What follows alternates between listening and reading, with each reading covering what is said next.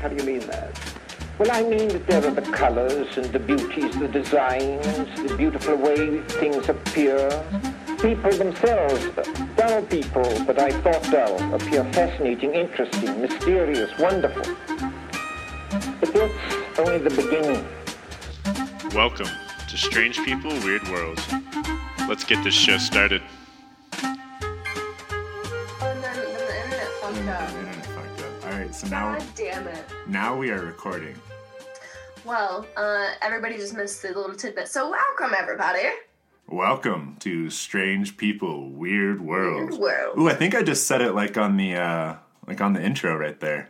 You did. You were very close. That was Yeah. astonishing. That's got to be weird. Did you just hear that like twice in a row? We've never done a welcome to Strange People, Weird Worlds so close to the beginning of the show, I think. No, people are probably going to be like, What the hell is going on? Well, if you're wondering what the hell is going on, Anya and I just recorded, but not recorded, about 5 or 10 minutes of us talking. We thought we were recording, but we were not. No, we weren't. So that's what happens when you don't pay attention. Although, to be fair, I was recording the first time, but Anya had internet problems, and we had to go to a new Zoom meeting and all that. So it's been an eventful interaction with technology. Yeah, so you know none of the small talk we had today. Do you get no small talk? No small talk. None for you. No small talk for you. No small talk for you. I will wish you all well, because I did wish you all well and hope you're all doing well. But that's all you get. That's all you know nothing of the last week of my life, and you're not gonna. Nope. It's all house. And I was gonna share a little tidbit, but you know what? I think I'm gonna save it for the next episode. Saving it. You're not missing anything with me. It's all house construction. Yeah, same. I haven't done much except schoolwork and finals. We're pretty boring. You guys are our only entertainment. And you don't even talk to us. I know, and it's kind of heartbreaking. The connections are cutting out. It's vampires! So, Well, we are a little stir crazy, and we are here in this weird world with you. yep, and I'm a little weirder today, It's a little extra weird. I've had 2 cups of coffee, because the first cup of coffee, I was drinking it, I was out back, and my roommate's dog came running on over, and I was so excited, and she knocked over my cup of coffee, and so I had to make another cup. Anya, we just told them no stories, and now you gave them one. I couldn't help it. You coddle this goddamn audience. The people love it. You coddle this audience. All right, you missed the discussion, but Anya is starting things up today with her little mini-sode for you. Yes. I'm taking the reins, and I'm taking us to a little place called Poland. Ooh, Poland. Oh, yes, we're going across the sea. The land of sausage? Land of sausage, Land of but sausages. also land of vampires. Of what? Vampires. I don't know why I thought they sound like that. Yeah, I thought vampires always came from a Vania of sorts. Nope, we would be goddamn surprised because my research landed me in Poland. Oh, wow. I'm interested. So, everybody grab your garlic stocks, because today we're talking about medieval vampires.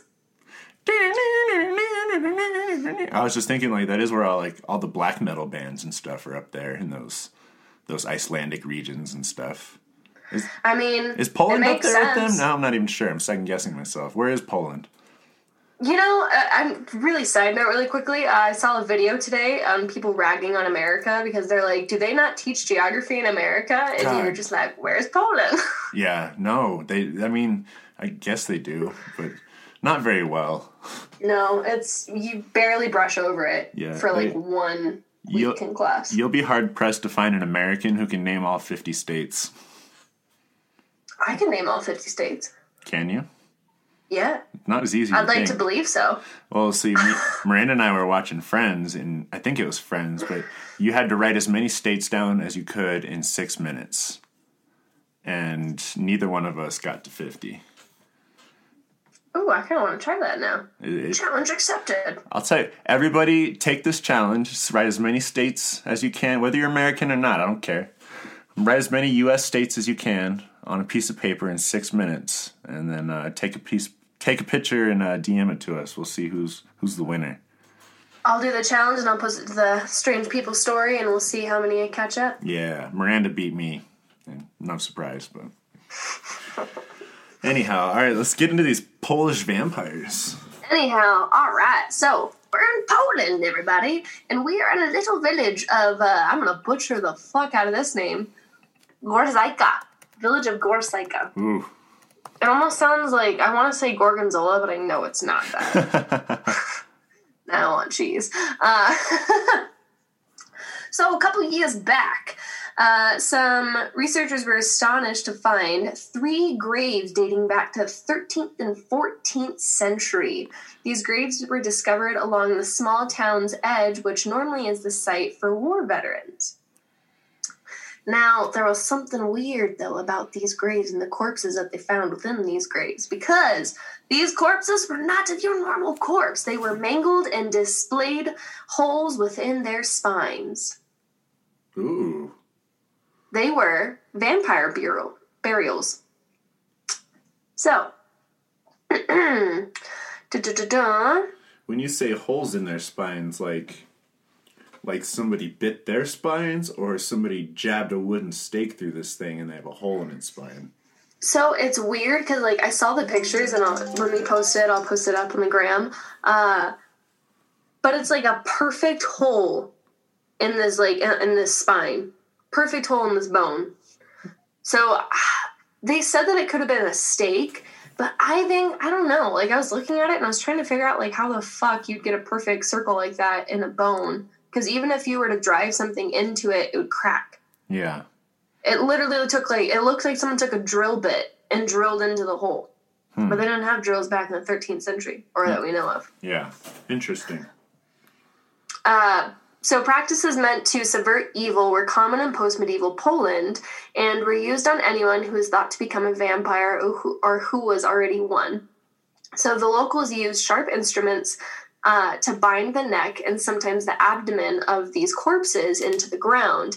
And they believe that this would then damage the body enough to where the vampire would no longer be able to, like, rise from their grave.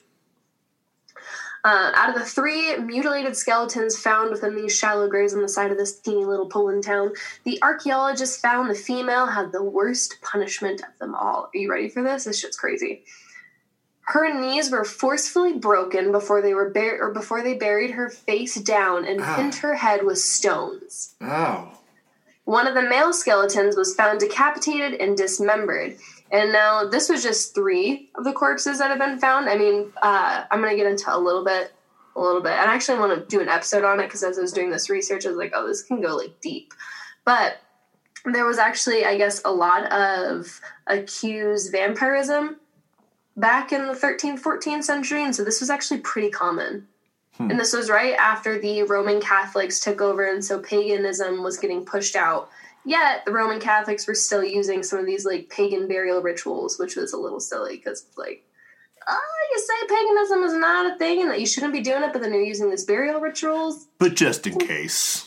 Right, I mean, it takes us back to, what was that one with the Romans? What holiday was that? Valentine's Day? Yeah, I'm trying to remember the term for it. But literally, I mean, the Roman Catholics have always just been ripping off paganism. Yeah, I mean, that's the move, you know. You want to get people in, so you give them some incentives to come join your thing. It's not so bad. Hey, we got this too. It's kind of like your thing, but you know. Right, and they draw them in. They're like, just kidding. We are super sheltered. You will now feel guilty for the rest of your life, Catherine. Oh. Now, why did they consider these individuals vampires in the first place? After archaeologists examined and analyzed these bones a little bit closer, they found out that the skeletons were more likely to suffer from kyphosis, which is a condition that gives them an exaggerated rounding of the back. So think of Hunchback Notre Dame. Okay. But interesting enough, the other male bones that were found, so there's 3 found, 1 was female, 2 were men. The other male bones that were found, they were in completely healthy condition, so he didn't suffer from kyphosis. However, he was buried with his head confined by 2 stones, and he was the one that was found with a perfect hole in his spine. Huh. So it's like, I want to know what they're doing. So So they're really trying to, like, incapacitate these bodies that would potentially come back up after them, it seems like. Mm-hmm. So picture this. They take Homie and they make him lay over across something. And before they start bashing his head in with skulls, they take a really long, sharp spear, rod, metal type pole, and they heat it up. I was just about to say, and they put it. Okay, I could see that going through bones. Stab it through the guy, so he's stuck there, and then proceed to bash him in with said rocks and whatnot. Oh, Jesus Christ! That's Welcome to Strange People Weird Gore Fest. I know we've kind of been a little gory in 3 episodes. Oh, quarantine! What are you doing to us? Right. Now we're going to shift gears to Drawsko, which is found in northwestern Poland, and it's a tiny little town. And in Drawsko, 285 human skeletons were found buried amongst the land. Now, 6 of those remains were vampire burials. And so it's interesting because the Drawsko burials were originally found, and it was theorized at the time this was the only place where they had found these type of burials, and I'll kind of explain what it looked like. But it wasn't until the last, I think it was like 2 or 3 years ago, when they found the other graves in Gorgonzola. We're going to say Gorgonzola. I'm not supporting that. Sorry, Poland. Gorosajka. Call it the G-spot. Yeah, the G-spot. You know, the pretty girls found the G-spot. So, going back to Drawsko, 6 of the remains out of the 285 human skeletons were vampire burials, and these vampire burials were a little bit different than the ones found in the G-spot. Oh, that makes for great content right there.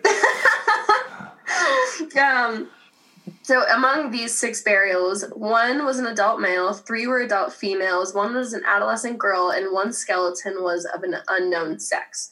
Now, most of the remains were pinned down with large stones under their chins or with a sickle going across their neck, and these tools were intended to prevent the dead from gnawing at and feeding on the living. So what would happen on these burials is they would bury them. They'd be dead, and so then they would take the iron part of a sickle, like the actual sickle part, and they would lodge it into their neck and into the ground as like almost like a choker. Jesus. And there was a few female bodies where they had found the sickle had been laying across her pelvis and her neck, and then sometimes they would take bricks and they would shove the bricks into the mouth, and they would like literally pin them into the ground. Wow. Yeah. If anybody's wondering what a sickle is, it's like a farming tool, kind of like picture what the Grim Reaper holds. But yeah, just that kind of rainbow-shaped curved blade. They're putting it over somebody's neck like a collar, but sticking it into the ground. It's almost like you would slice your neck, or they're digging it into the neck, I guess. And they believed that by doing these practices, because, you know, at the time, there was all these tales in 13th, 14th century Poland, in general. There was these tales that the vampires could, you know, rise from the dead and they couldn't be killed. And so they believed that these practices would inhibit that rising from the dead. And that if they were to come, because vampires, they can't, I think it's, iron or steel? I don't know. It's like the bullets. Silver, that's what it is. I thought that was werewolves. Oh, is it? Yeah, no, werewolves are silver. But garlic, crosses, you know, the sign of the cross, and then, you know, wooden stake to the heart. That's the vampires. So I was reading somewhere as far as I know, that it could. I'm sure it could cross. Cross-reference depending on culture and society. I'm more familiar with Urvanian vampires. I'm not too familiar with Polish vampires. You know, the Pennsylvania Either way, vampires. Both vampires were not appreciated back then. Not appreciated at all. If you were a witch or a vampire, you were having a rough life. Although if you were really a witch or a vampire, you were probably just sitting back watching us kill each other, being like dumbasses. Yeah, because let's be real here. I mean, they claim... if you're a real like powerful witch or vampire, you're not letting some dumb fucking people get the upper hand on you. No, are you kidding me? You're probably the one that's burning them. Yeah, right. That's the gag of it all, right? The lead prosecutor is a vampire. And like as like the night before you're about to be murdered, they come down and they're like, "Ha ha! I tricked you. I am the vampire. What the fuck? I've been bamboozled." But that is a mini episode on medieval vampires found in Poland. Oh wow! I mean that's just gosh, you feel bad for the people that they had to go through that. I know the one lady that was found, and the one skeleton found amongst the 3 graves, the fact that her knees were broken and then they pinned her into the ground with stones. Oh, that's awful. Like, they were, I mean, medieval times was already kind of like a gruesome torture era. I couldn't even imagine if you were getting prosecuted for being a possible vampire or witch. Oh, gosh, yeah. You'd like and they got the crazy-ass Catholic Church, trying to kill you too, saying like, "Oh, by the power of Jesus." And it's like, what? Oh, yeah. Awful. Awful Terrible. Time to be like. Good. I think it's a good reminder for anybody who's feeling pretty bad about being stuck inside from COVID and think we're living in a bad time or 2020 is such an awful year. Well, there you go. You're not having your knees smashed and accused of being vampire while a metal rod is shoved through your body somewhere. We're not living in the medieval times, guys, so we are pretty lucky. We're doing all right. Even though it's my favorite time era, and if I could, I'd totally go back and, like, teleport and time travel back to that time and live in it.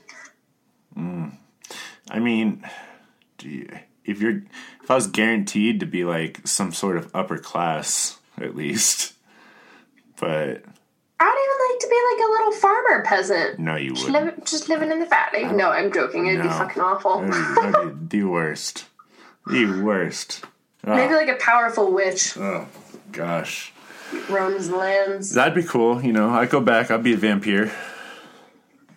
See, but what I find interesting, and I just want to kind of like, throw my little too controversial sense in on this, is... I definitely think vampires were real. I think they still are real. Because it's just like, where do all these stories come from? You never know. And every single movie that you see that's kind of like about tales or legends and myths, they always say that these stories start out as true. And that through the years, people say that they're tales and myths and legends because it's just based off of that fear. Yeah, you never know. Doing carpentry, over the last week, anytime I had a sharp stick in my hand, I'd ask Miranda if she's a vampire, just in case. Take you out now. But apparently she's not, she says. She claims. She claims. She claims. Does she eat garlic? Yeah, she does eat garlic. Okay. She does eat garlic. I was dating this guy for a very short amount of time, and he got sick, and I recommended that he eat raw garlic, and that was the last time we ever talked. I think he's a vampire. You know who could have been a vampire? That story you told me, the person who walked up to the bar, really nicely dressed, and dropped the $100 bill. Oh, yeah, and with the eyes twitching like that? Yeah, because, you think longevity, like long life vampire, and again, I'm kind of referring to movies and stuff too, but you think of kind of a rich, classy guy.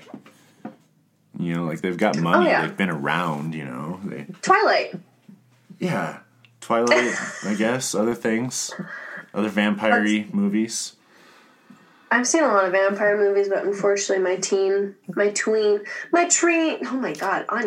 dream brain just jumps to Twilight. Yeah, and unfortunately Anyhow, my turn. Switching grains to you. So I definitely thought I was picking something light and nice and like just kind of funny because that's how the podcast was supposed to be.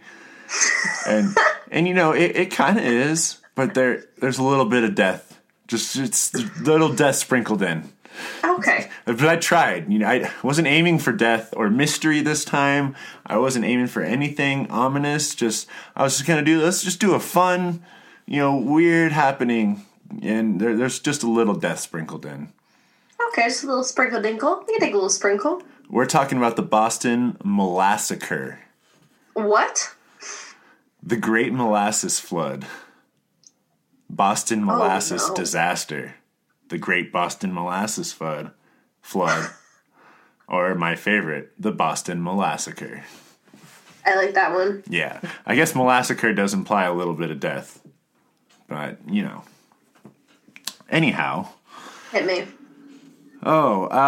So everybody missed my little preempt earlier. For these little mini episodes, I will just be reading straight from Wikipedia on everything we do. Call it Wiki Wednesdays. So, work it. The Boston Molassacre occurred January 15th, 1919, in the North End neighborhood of Boston, Massachusetts. One of the 50 states. Just gave you a hint for the game. A large storage tank filled with 2.3 million gallons, weighing approximately 13,000 short tons. Jesus Christ. Or 12,000 tons. I don't know what the fucking difference is. Anyhow, a lot of molasses. The tank burst, and the resultant wave of molasses rushed through the streets at an estimated 35 miles per hour, killing 21 and injuring 150. The event entered local folklore, and residents claimed for decades afterwards that the area still smelled of molasses on hot summer days. Wow. I wouldn't mind that smell. I feel like you'd probably get sick of it. But, I mean, could be worse, yeah. It does have that sickly sweet smell, though, and I'm thinking about, like, really, really hot day. Yeah.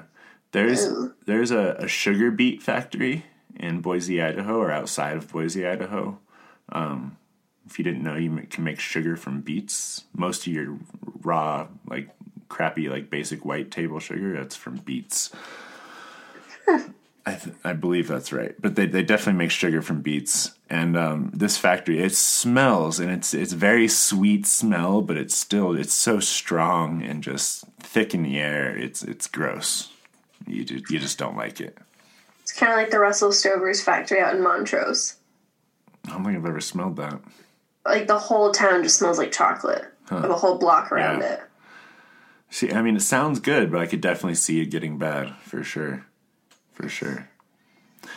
So, the disaster occurred at the Purity Distilling Company facility at 529 Commercial Street near Keeney Square. Molasses can be fermented to produce ethanol, the active ingredient in alcoholic beverages and a key component in munitions. I'm going to skip a little bit of stuff here. We don't need to learn things like that.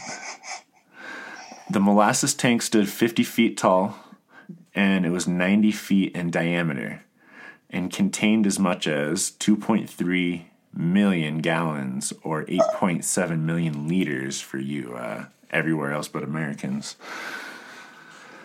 On January 15th, 1919, the temperature had risen above 40 degrees, climbing rapidly from the frigid temperatures of the preceding days.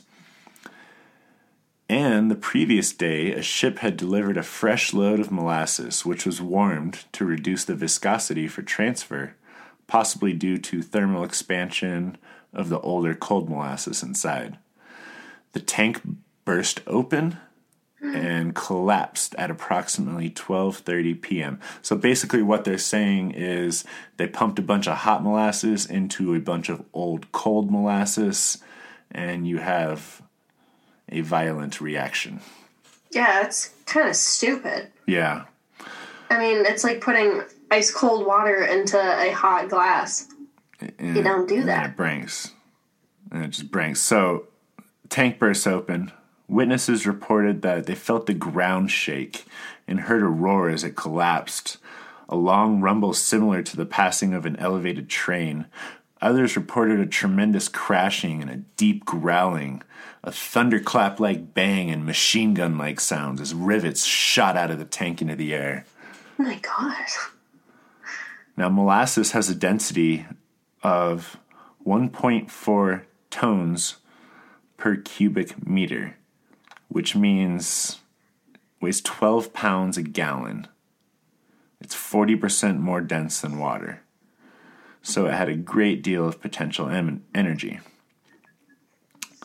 The collapse translated this energy into a wave of molasses 25 feet high or 8 meters high at its peak, moving at 35 miles an hour or 55 kilometers an hour. The wave was of sufficient force to drive steel panels of the burst tank against the girders of the adjacent Boston Elevated Railway's Atlantic Avenue structure, and tip over a streetcar momentarily off of its L's track. Jesus. Stephen Puello describes how nearby buildings were swept off their foundations and crushed. Several blocks were flooded to a depth of 2 to 3 feet. Puello quotes to a Boston report, "Molasses, waist deep, covered the street and swirled and bubbled about the wreckage. Here and there struggled a form. Whether it was animal or human being was impossible to tell. Only an upheaval, a thrashing about in sticky mesh showed where any life was. Horses died like so many flies on sticky flypaper." I'm sorry, I didn't know there's going to be animal death too, people. Oh my God. "The more they struggled, the deeper in the mess they were ensnared. Human beings, men and women, suffered likewise." So what this man just basically said is you could see a figure struggling in the molasses. You couldn't even tell if it was human or animal. You could just see something buried in this. Wow. I really thought I was doing a light episode when I started this topic, guys. Oh my God, and I thought mine was dark. Jesus, right? Greg. You know, the thing is, when you see these online, like, it's like a little paragraph, and they're like, "Oh, weird story. Once in Boston, this happened. Ha, ha, ha." They didn't tell me about all the death until you start researching it. Oh my God, I'm like, oh man, I'm going to tell my viewers about kneecaps getting broken and people getting nailed to the ground. You're over here like, animal death, human death. Oh, gosh, I'm sorry. The Boston Globe reported that people were, quote, "picked up by a rush of air and hurled many feet." Those are the lucky ones, I imagine, getting hurled away from it. Yeah. Others had debris hurled at them from the rush of sweet-smelling air, and again, rivets were popping out of this thing like a machine gun. If any of those hit anything, you're done. Yeah. Done, son. A truck was picked up and hurled into Boston Harbor. And that might still be good. After the initial wave, the molasses became viscous, exasperated by the cold temperatures, trapping those caught in the waves, making it even more difficult to rescue them. About 150 people were injured, and 21 people and several horses were killed. Some were crushed and drowned by the molasses or debris that carried within. The wounded people included horses, dogs, and coughing fits became one of the more common ailments after the initial blast. Edward Park wrote of one child's experience in a 1983 article for the Smithsonian. Anthony DeStasio, walking homeward with his sisters from Michelangelo School, was picked up by the wave and carried, tumbling on its crest almost as though he were surfing. Then he grounded, and the molasses rolled him like a pebble as the wave diminished. He heard his mother call his name and couldn't answer. His throat was so clogged with the smothering goo. He passed out, then opened his eyes to find his three of his 4 sisters staring at him. No word on the 4th sister, I guess? I'm not sure. But that's intense. Yeah. I can't. What a visual, it's molasses going down your throat. You can't breathe. That brings so one of the metaphors I always use is like slower than molasses in January in Colorado. Yeah. Now I have a new term I'm going to say. It's going to be slower than molasses on the Great Boston Massacre. Yeah. So it's coming out hot molasses in a big tidal wave, and it's going into cool temperatured air and just slowing down and becoming more viscous. So this kid's riding on top of a wave, and rolls down, and it's like wrapping him like a blanket as he's rolling down the... Oh, that had to be awful. Well, at least little Anthony DeStasio survived. Well, that's good. At least you didn't give us, like, a death count. Yeah. Yeah. I don't know if I want... The aftermath. First to the scene were 116 cadets under the direction of Lieutenant Commander H.J. Copeland from USS Nantucket, a training ship of the Massachusetts Nautical School, now the Massachusetts Maritime Academy, that was docked at a nearby playground pier. They ran several blocks toward the accident and entered into knee-deep, sticky mess to pull out the survivors, while others worked to keep the curious from getting in the way of the rescuers. The Boston Police, Red Cross, Army, and Navy personnel soon arrived. Some nurses from the Red Cross dived into the molasses. It's badass bitches. I can just see them, like, going in. Right? Dolphin dive straight. Oh, Jesus Christ. And molasses, too. I mean, that's so thick. So thick. And... while it's others, thicker than honey. Yeah, so thick. While others tended to the injured, keeping them warm and feeding the exhausted workers. Many of these people worked through the night, and the injured were so numerous that doctors and surgeons set up a makeshift hospital in a nearby building. Rescuers found it difficult to make their way through the syrup to help the victims, and 4 days elapsed before they stopped searching. Many of the dead were so glazed over in molasses that they were hard to recognize.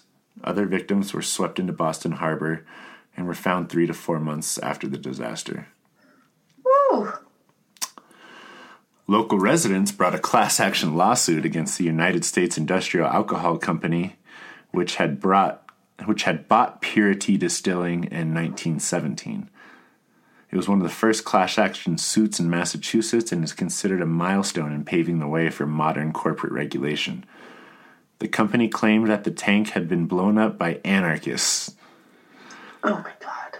But some of the alcohol produced was to be used in making munitions, but a court-appointed auditor found USIA responsible after 3 years of hearings, and the company ultimately paid out $628,000 in damages. Adjusted to today, that would be $9.26 million. Relatives of those killed reportedly received around $7,000 per victim, equivalent of getting about $100,000. Wow. Cleanup. Cleanup crews used salt water from a fireboat to wash away the molasses and a sand to absorb it. And the harbor was brown with molasses until summer. The cleanup in the immediate area took weeks, with several hundred people contributing to the effort, and it took longer to clean the rest of Greater Boston and its suburbs. Rescue workers, cleanup crews, and sightseers had tracked molasses through the streets and spread it to the subway platforms, seats inside trains, streetcars, pay telephones, headsets, and all the way into their own houses.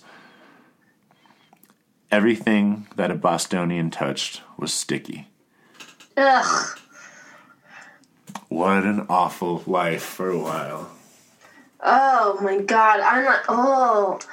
I already don't like it when I get like syrup and honey on me, so I couldn't even have that. Oh. Yeah. Today they have a kid's little baseball field built over the area. A little memorial, stuff like that. Little thing, little plaque and things. Well, your episode was about as heavy as that molasses. Oh, I thought it was a light one. No. I thought it was a good time, feel good. You know, we got into a sticky situation type of deal. No. Oh, man. Sorry, viewers. I guess our show's turned a little morbid. Yeah, welcome to Death World, morbid people. Strange deaths and weird mysteries. Yeah. Oh, man. I'll have Leanne redo our logo to bloody skulls and broken I like the Grim kneecaps. Reaper on there. Yeah, Grim Reaper.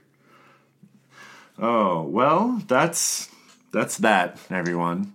I feel like I need to take a shower right now. I feel so sticky. You're stuck at home with your Netflix. You're not covered in burning hot, scalding molasses. That's actually on its way to freezing and becoming hard molasses. You're not getting your kneecaps busted up. Just poles shoved through your spine. I think we got a pretty good life in our modern world. I think we're doing all right. I do have some pretty wicked cuts on my fingers and thumb right now. You know those annoying ones that just every time you bend your fingers, or they're just, I'm doing work, so they're rubbing up against things constantly.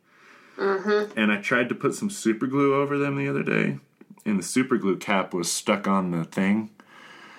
And it's in this plastic kind of squeezed bottle. And as I was trying to squeeze off the top, I noticed it was getting loose, and out of the bottle comes an actual tube, like an old school tube of, like, squeeze tube. Mm-hmm. So I was like, okay, I'll pull out the squeeze tube, I can cut off the bottom, and I'll get a little super glue to super glue up these cuts, because they were burning. And as I was trying to get the tube out, I didn't realize it was broken, and super glue leaked, like, all into my hands. And I had, like, large splotches of sticky super glue, like, all over my hands yesterday. And I got it nowhere useful. My cuts are still, like, exposed and hurting, and yeah, anyway. So I have, like, hard spots on my hands right now, and just picking super glue off. Oh. It's good times. But at least it's not molasses. At least it's not molasses. That is oh man, and I'm like thinking too, ooh, when that shit dries, it's like wax. Yeah. It's gonna rip all the hair off your body. Yeah. It's gonna hurt. Yeah. Yeah.